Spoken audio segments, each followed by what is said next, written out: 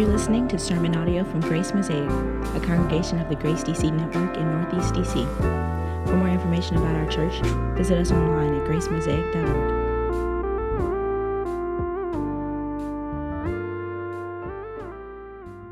Charles Albert Tindley was born in 1851 in Berlin, Maryland, which is on the eastern shore of Maryland, about 2 hours from here.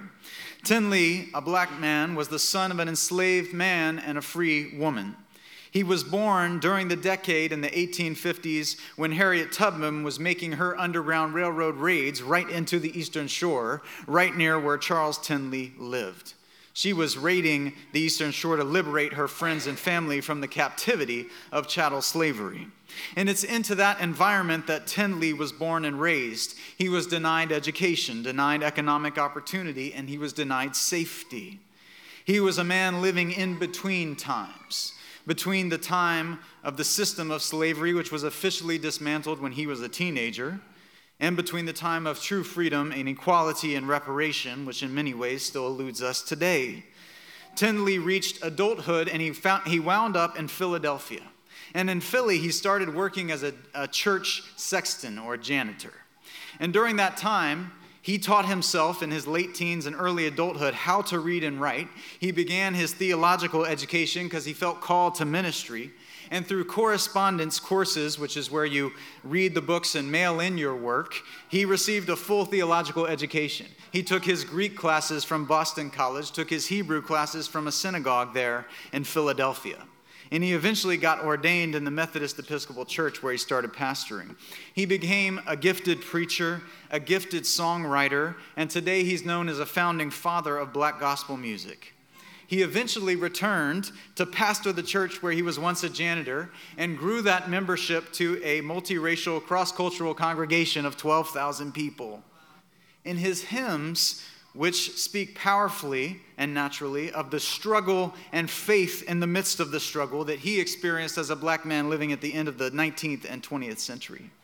He wrote a hymn called I Shall Overcome Someday, which became the basis for the civil rights anthem, We Shall Overcome. He wrote a hymn that I've been introducing here in the sanctuary over the last 3 weeks, which is in my top 3 of all English hymns, called Beams of Heaven. And the text goes like this: Beams of heaven, as I go through this wilderness below, guide my feet in peaceful ways, turn my midnights into days. When in the darkness I would grope, faith always sees a star of hope. And soon from all life's grief and danger I shall be free someday. I do not know how long 'twill be, nor what the future holds for me, but this I know, if Jesus leads me, I shall get home someday. I wish I had time to read every stanza to you, but you need to go find it and read it again. The hymn speaks powerfully to the experience of grief and danger, but also profoundly to the conviction of faith and trust in Jesus in the midst of all of it.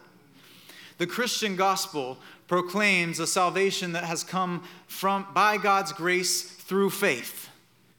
Faith is often construed as a blind leap, an anti-intellectual, anti-rational plugging of the ears in the face of scientific fact, or in the face of just common sense. But faith in the Bible, however, is a conviction, while being a conviction about things not seen, is not a blind leap. It is not anti-intellectual, but it is a response, even in the midst of grief and danger, to a God who has proved himself worthy of trust. A conviction that there is indeed a star of hope, even during the darkest of days, not based on a wish, but based on the character of God. As we close our series today on why the gospel is good news, I want to explore the aspect of faith or trust in God. Straight from the text today, which uses the word faith in 3 ways. First, I want to talk about the guard of faith. Then I want to talk about the grit of faith. And finally, the goal of faith. The guard, the grit, and the goal. The guard of faith. This letter, called 1 Peter, is written to a people living in the midst of great vulnerability. These are displaced people. These are refugee people. These are young Christian communities going through the experience of homelessness. The word the letter uses is exile, parapidemoi in Greek, resident alien. People who have found another place to live, but it ain't home. people who are living through the raw experience of grief and danger. And we can't be sure of their exact circumstances or what has taken them there, but it seems to be a good guess that they are Christians who had once lived in Rome but had been expelled through an early persecution, perhaps by the Emperor Claudius in 49 AD. And early Christians were expelled or murdered or martyred by Rome because they violated several kinds of Roman policies. First, they disturbed the public peace of Rome through their public ministry. Secondly, they offended accepted morals of the day because Christian ethics were so different from their pagan neighbors. And finally, three, because they engaged in converting native Romans, which was off-putting to the emperors who wanted to conserve the whole structure of Roman gods and goddesses and the emperor worship. And it's our best guess that these recipients of Peter's letter are part of early Christian communities who were expelled from Rome and sent to other far colonies of the Roman Empire in Asia Minor, modern-day Turkey. They are part of the diaspora, the dispersion, Peter calls them. So in a letter to suffering refugee people experiencing the vulnerability of their condition, Peter writes first of a God who is a protector, a God who is a guard, a watchman for them. He begins with the fact that God has chosen them. In a world where they are far marginalized and forgotten, God has not forgotten them. They are elect exiles. God has set his love on them. And in the instability of their life, they are reminded that there is a higher knowledge that knows their circumstances even before they were living in it. The foreknowledge of God the Father. Did you notice that in verse 2? Of a God who has a knowledge beyond their circumstantial fate.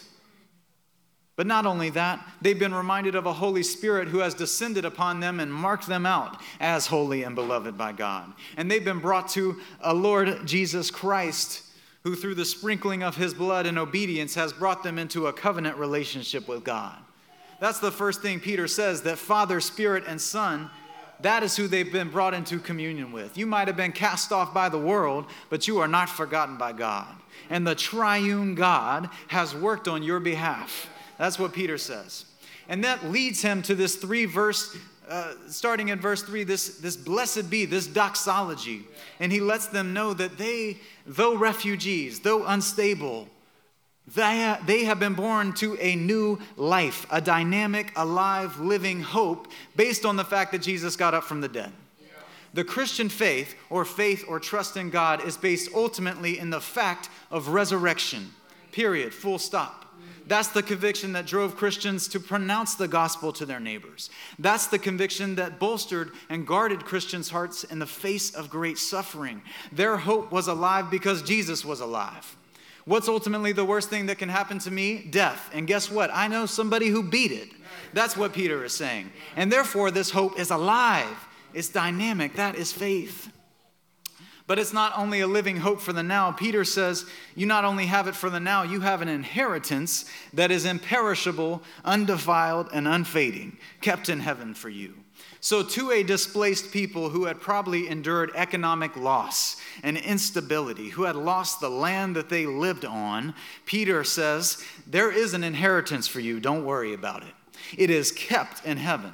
And kept is an okay translation, but I think a better translation would be guarded in heaven. It is watched over in the presence of God. And he says that inheritance, which is being kept by God, guarded by God in a secure vault for you, it is imperishable, meaning it can't be killed. It is undefiled, meaning it cannot be corrupted by evil. And it is unfading. It is always beautiful and pristine. What is that inheritance? It is life in God. It is hope. It is resurrection, glorified life. But it's not only their inheritance that is being guarded. As R.C. Sproul says, while the inheritance, is being kept for eternity, the same power that keeps the inheritance reserved for us is the power that keeps us reserved for the inheritance. It is the power of God that keeps us to receive the full and final measure of salvation. Did you see that? Look in the verses. It's the same God who's guarding the inheritance and guarding the inheritors through faith for a salvation ready to be revealed in the last time. See, faith is a grounding and guarding reality amidst the shifting circumstances of this life. It is our trust and our response to all that God has done, all that God has promised. And this, says Peter in verse 6, in this we rejoice. Faith always sees a star of hope. We have a tendency to belittle this movement towards hope as inauthentic to the experience of suffering. But the text, as we will see, is not going to deny grief and trial, but says, nevertheless, in the midst of it, you are protected. Nevertheless, you will not be consumed. You can entrust your hope, your faith, your life to a God who is guarding you, who is preserving you and protecting you. That's why the Psalms every day as they guide us in prayer give us verses like, you are a shield about me. You're my rock. You're my fortress. The gospel of Jesus Christ first grounds you in a work that took place outside of your own effort, even outside of your own knowledge and the foreknowledge of God. When you were at your worst, God gave you his best. When you were dead, God made you alive. Later in 1 Peter, he says, he was foreknown before the foundation of the world, but was made manifest in these last times for your sake, who through him are believers in God, who raised him from the dead and gave him glory, so that your faith and your hope are in God. That is the guard of faith. And that's where Peter starts to a people living amidst great instability, amidst people living in vulnerability and weakness and suffering. You are guarded. But this life of faith is not an on-off switch. It's not a once-for-all thing. Faith is in the process of maturing, of refining, of growing strong. Faith's not static, but it's dynamic, and it's developing grit through grief and testing and trial. So that takes me to the grit of faith. Look at what Peter says. We're just gonna go through this passage, okay? I'm just gonna do some Bible study. In this you rejoice, though now for a little while, if necessary, you have been grieved by various trials, so that the tested genuineness of your faith, more precious than gold that perishes though it's tested by fire, may be found to result in praise and glory and honor. As Karen Jobes, a wonderful scholar of 1 Peter reminds us, she says, the joy of knowing your certain future hope does not make the distress of one's current circumstances any less real or disquieting. Peter is not hiding the fact that these Christians are going through all kinds of grief. They've been removed from their homes. That's grief number one. It becomes clear throughout the letter that they are socially marginalized, economically marginalized where they are. They are suffering with Jesus. We often seek to minimize our own or others' distress in life by emphasizing the hope of the Christian faith. But it's okay to be distressed.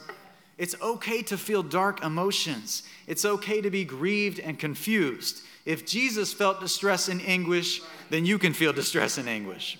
But genuine faith also endures through the painful trial. And that's where the word grit comes in. Angela Duckworth is a Chinese-American scholar of grit, and she says grit is the intertwining of passion and perseverance. She says, enthusiasm is common, but endurance is rare. Many of us are moved and want to feel enthusiasm for something, but we are not ready to endure for it.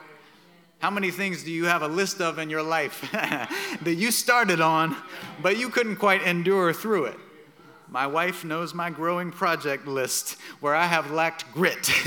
I've been enthusiastic at first, but lacked endurance. We ain't in it for the long haul. But the life of faith and trust in God is a marathon. It is not a sprint. And that marathon is filled with high highs and low lows. I think it's helpful to remember that the one writing this letter is Peter. And I'm going to imagine that since he's writing this letter as the pastor of these churches, that they knew a little about his story. They knew that he had been tested many times and grieved by various trials, and he had been found to be wanting quite a lot. The same Peter who wrote these words is the Peter who freaked out on a boat during a storm with Jesus. And he freaked out and woke Jesus up. And what did Jesus ask him? He says, "Where is your faith?" Where's your faith, Peter? It's the same Peter who was invited in the midst of a storm to come and walk on the water to Jesus. He said, "Lord, tell me to come walk on the water. I'll come walk to you." And he starts walking to Jesus, and it looks like a historic act. And then he looks around him and sees the waves and winds about him, and he starts to fear. And he cried out, "Lord, save me." And Jesus immediately reaches out his hand and says, "O you of little faith, little trust, why did you doubt?" This is the same Peter who denied Jesus 3 times in the midst of great grief and danger. Faith is not opposed to failure. It is not opposed to doubt. The test, the trial, the temptation continually reveals your lack of faith. That is by design, people. That is how Jesus works in you. I like how Frederick Buechner puts it. He said, doubt is the ants in the pants of faith. It keeps it alive and moving. It is the moment of doubt where you realize the length that you have to go and grow. As Angela Duckworth, back to her, she describes grit. I find it complementary to the life of faith that Peter is talking about. When she's trying to develop grit in her students of writing, this is what she says. She says, you must zero in on your weaknesses, and you must do so over and over again for hours a day, week after month after year. To be gritty is to resist complacency. Whatever it takes, I want to improve is a refrain of all paragons of grit, no matter their particular interests, and no matter how excellent they already are. See, God is growing us up, all of us. We are being transformed into the image of Jesus Christ, but that is happening in the midst of your test and your trial. Part of our growing up in faith is recognizing the invitation of all of our struggles and trials, both individually in our own life and as a community, as an invitation at the exact point where we are weak, where we have failed. God wants to refine us. See, we rush to categorize our tests and trials and sufferings and failures as mere accidents and tragedies, and we throw up our hands and we say, Lord, save. We fail to encounter the powerful presence of Jesus in the midst of our trials. John Ortberg tells a story about Dallas Willard, who was the man who discipled him greatly in ministry. He says, I remember one time when I hit the most painful moment in my life so far. And I had told a few people that I knew really well, and it was really raw. And the response I would get from people was generally sympathy and support, which I appreciated. But I went to my mentor, and I told Dallas about this struggle, and he said there was a long pause while Dallas waited to answer. And then Dallas responded and said, this will be a test of your joyful confidence in God. And John Ortberg said, I don't know anyone else that would say that, but he was exactly right. It was just what I needed to hear. See, our rush is to give people sympathy and support when they are going through their test and often their great failures in life. But what if people don't just need our sympathy and support? What if they also need our guidance to be redirected towards what God is doing in the midst of their struggle? That's exactly what Peter is doing in this chapter. He is comforting them in the midst of grief. Yes, he's given them the guard of faith, the living hope. Yes, and amen. But he's also letting them know that God is not wasting their trials or their sorrows, but that God is using those things to refine them. And this faith, refined as genuine, is more precious even than the most precious material in the ancient world, gold. Why? Because as Peter says, gold is not even going to withstand the final judgment at the revelation of Jesus. Even that will be burned away. But those who are living by faith, genuine faith and not by sight, we will hold up. That's what Peter says. And that can make you a gritty Christian and give you a gritty kind of faith. We hold up and remember those saints like Charles Tinley and Harriet Tubman and others who have been through some stuff and have gone through some stuff, incredibly difficult stuff, and yet have remained faithful. I hold up many of you in this room who I know your story, and I know you've gone through a living hell, but you've remained faithful. I want to be that kind of Christian. Paul says it like this, therefore, since we have been justified by faith, we have peace through God. With God through Jesus Christ. We have also obtained access by faith into this grace in which we stand, and we rejoice in the hope of glory of God. Then he said, in compliment to Peter, not only that, but we rejoice in our sufferings, knowing that suffering produces endurance. There's the grit. And endurance produces character, and character produces hope, and hope does not put us to shame, because why? God's love has been poured into our hearts through the Holy Spirit. So these trials in my life, these temptations and tests, many of which I fail, are the exact place where I know God is wanting to work and refine me. Don't despair at your failures. Don't despair at your weakness, but see that as ground zero, as the place where God is working on you, and trust that He wants to. That's what walking by faith means. God is wanting to refine me so that I might display a genuine, faithful, and trusting life in response to the Lord who displayed a genuine, perfect, loving life for me all the way to Calvary. And that process of refinement, that grit of faith, leads all the way to the end goal of faith. And that's how I want to close today. The goal of it is found in verse 8 and 9. Some of my favorite verses in the scriptures. Though you have not seen him, you love him. Though you do not now see him, you believe in him and rejoice with joy that is inexpressible and filled with glory, obtaining the goal of your faith, the salvation of your souls. See, the experience of faith is deeper than the intellect. It's deeper than being convicted about the fact of the resurrection of Jesus. And the experience of faith is even deeper than enduring and grittiness.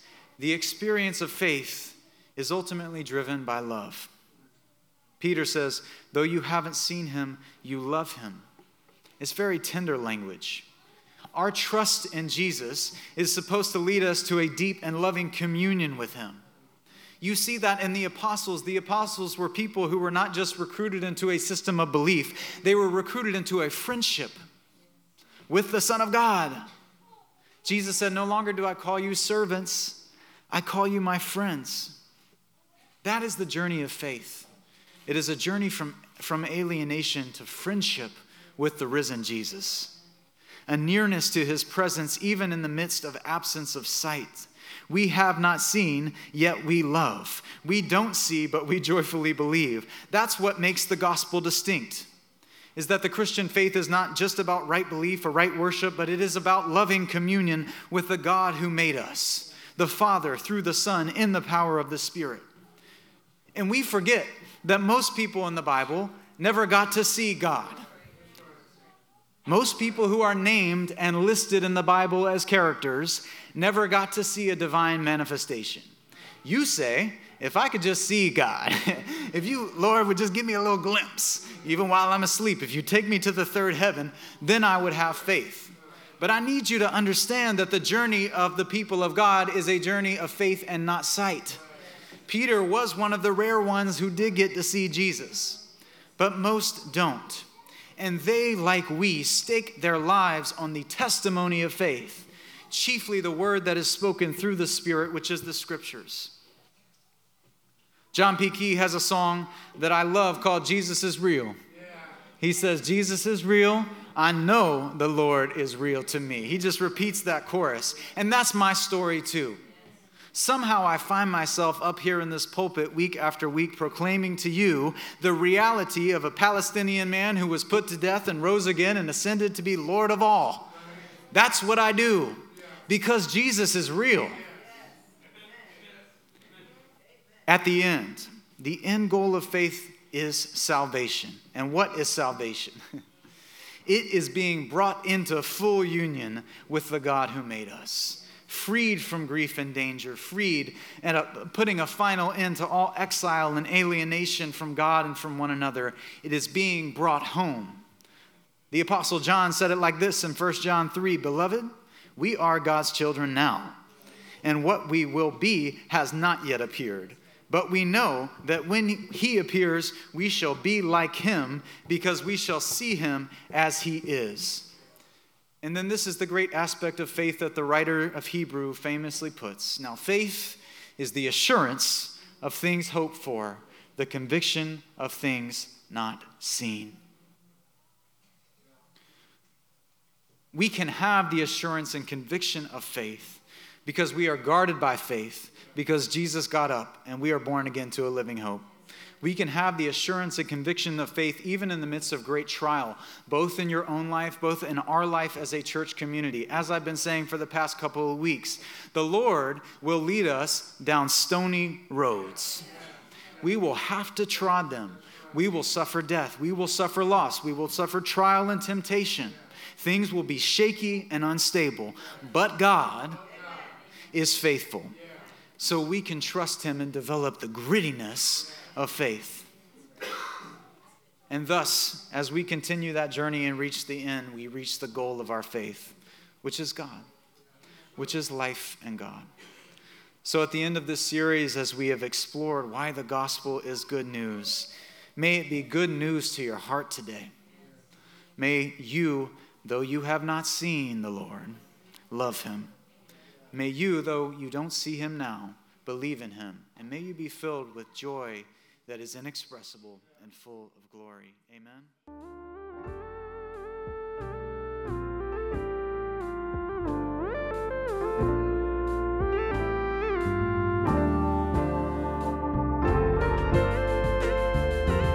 Thanks for listening to this podcast from Grace Mosaic.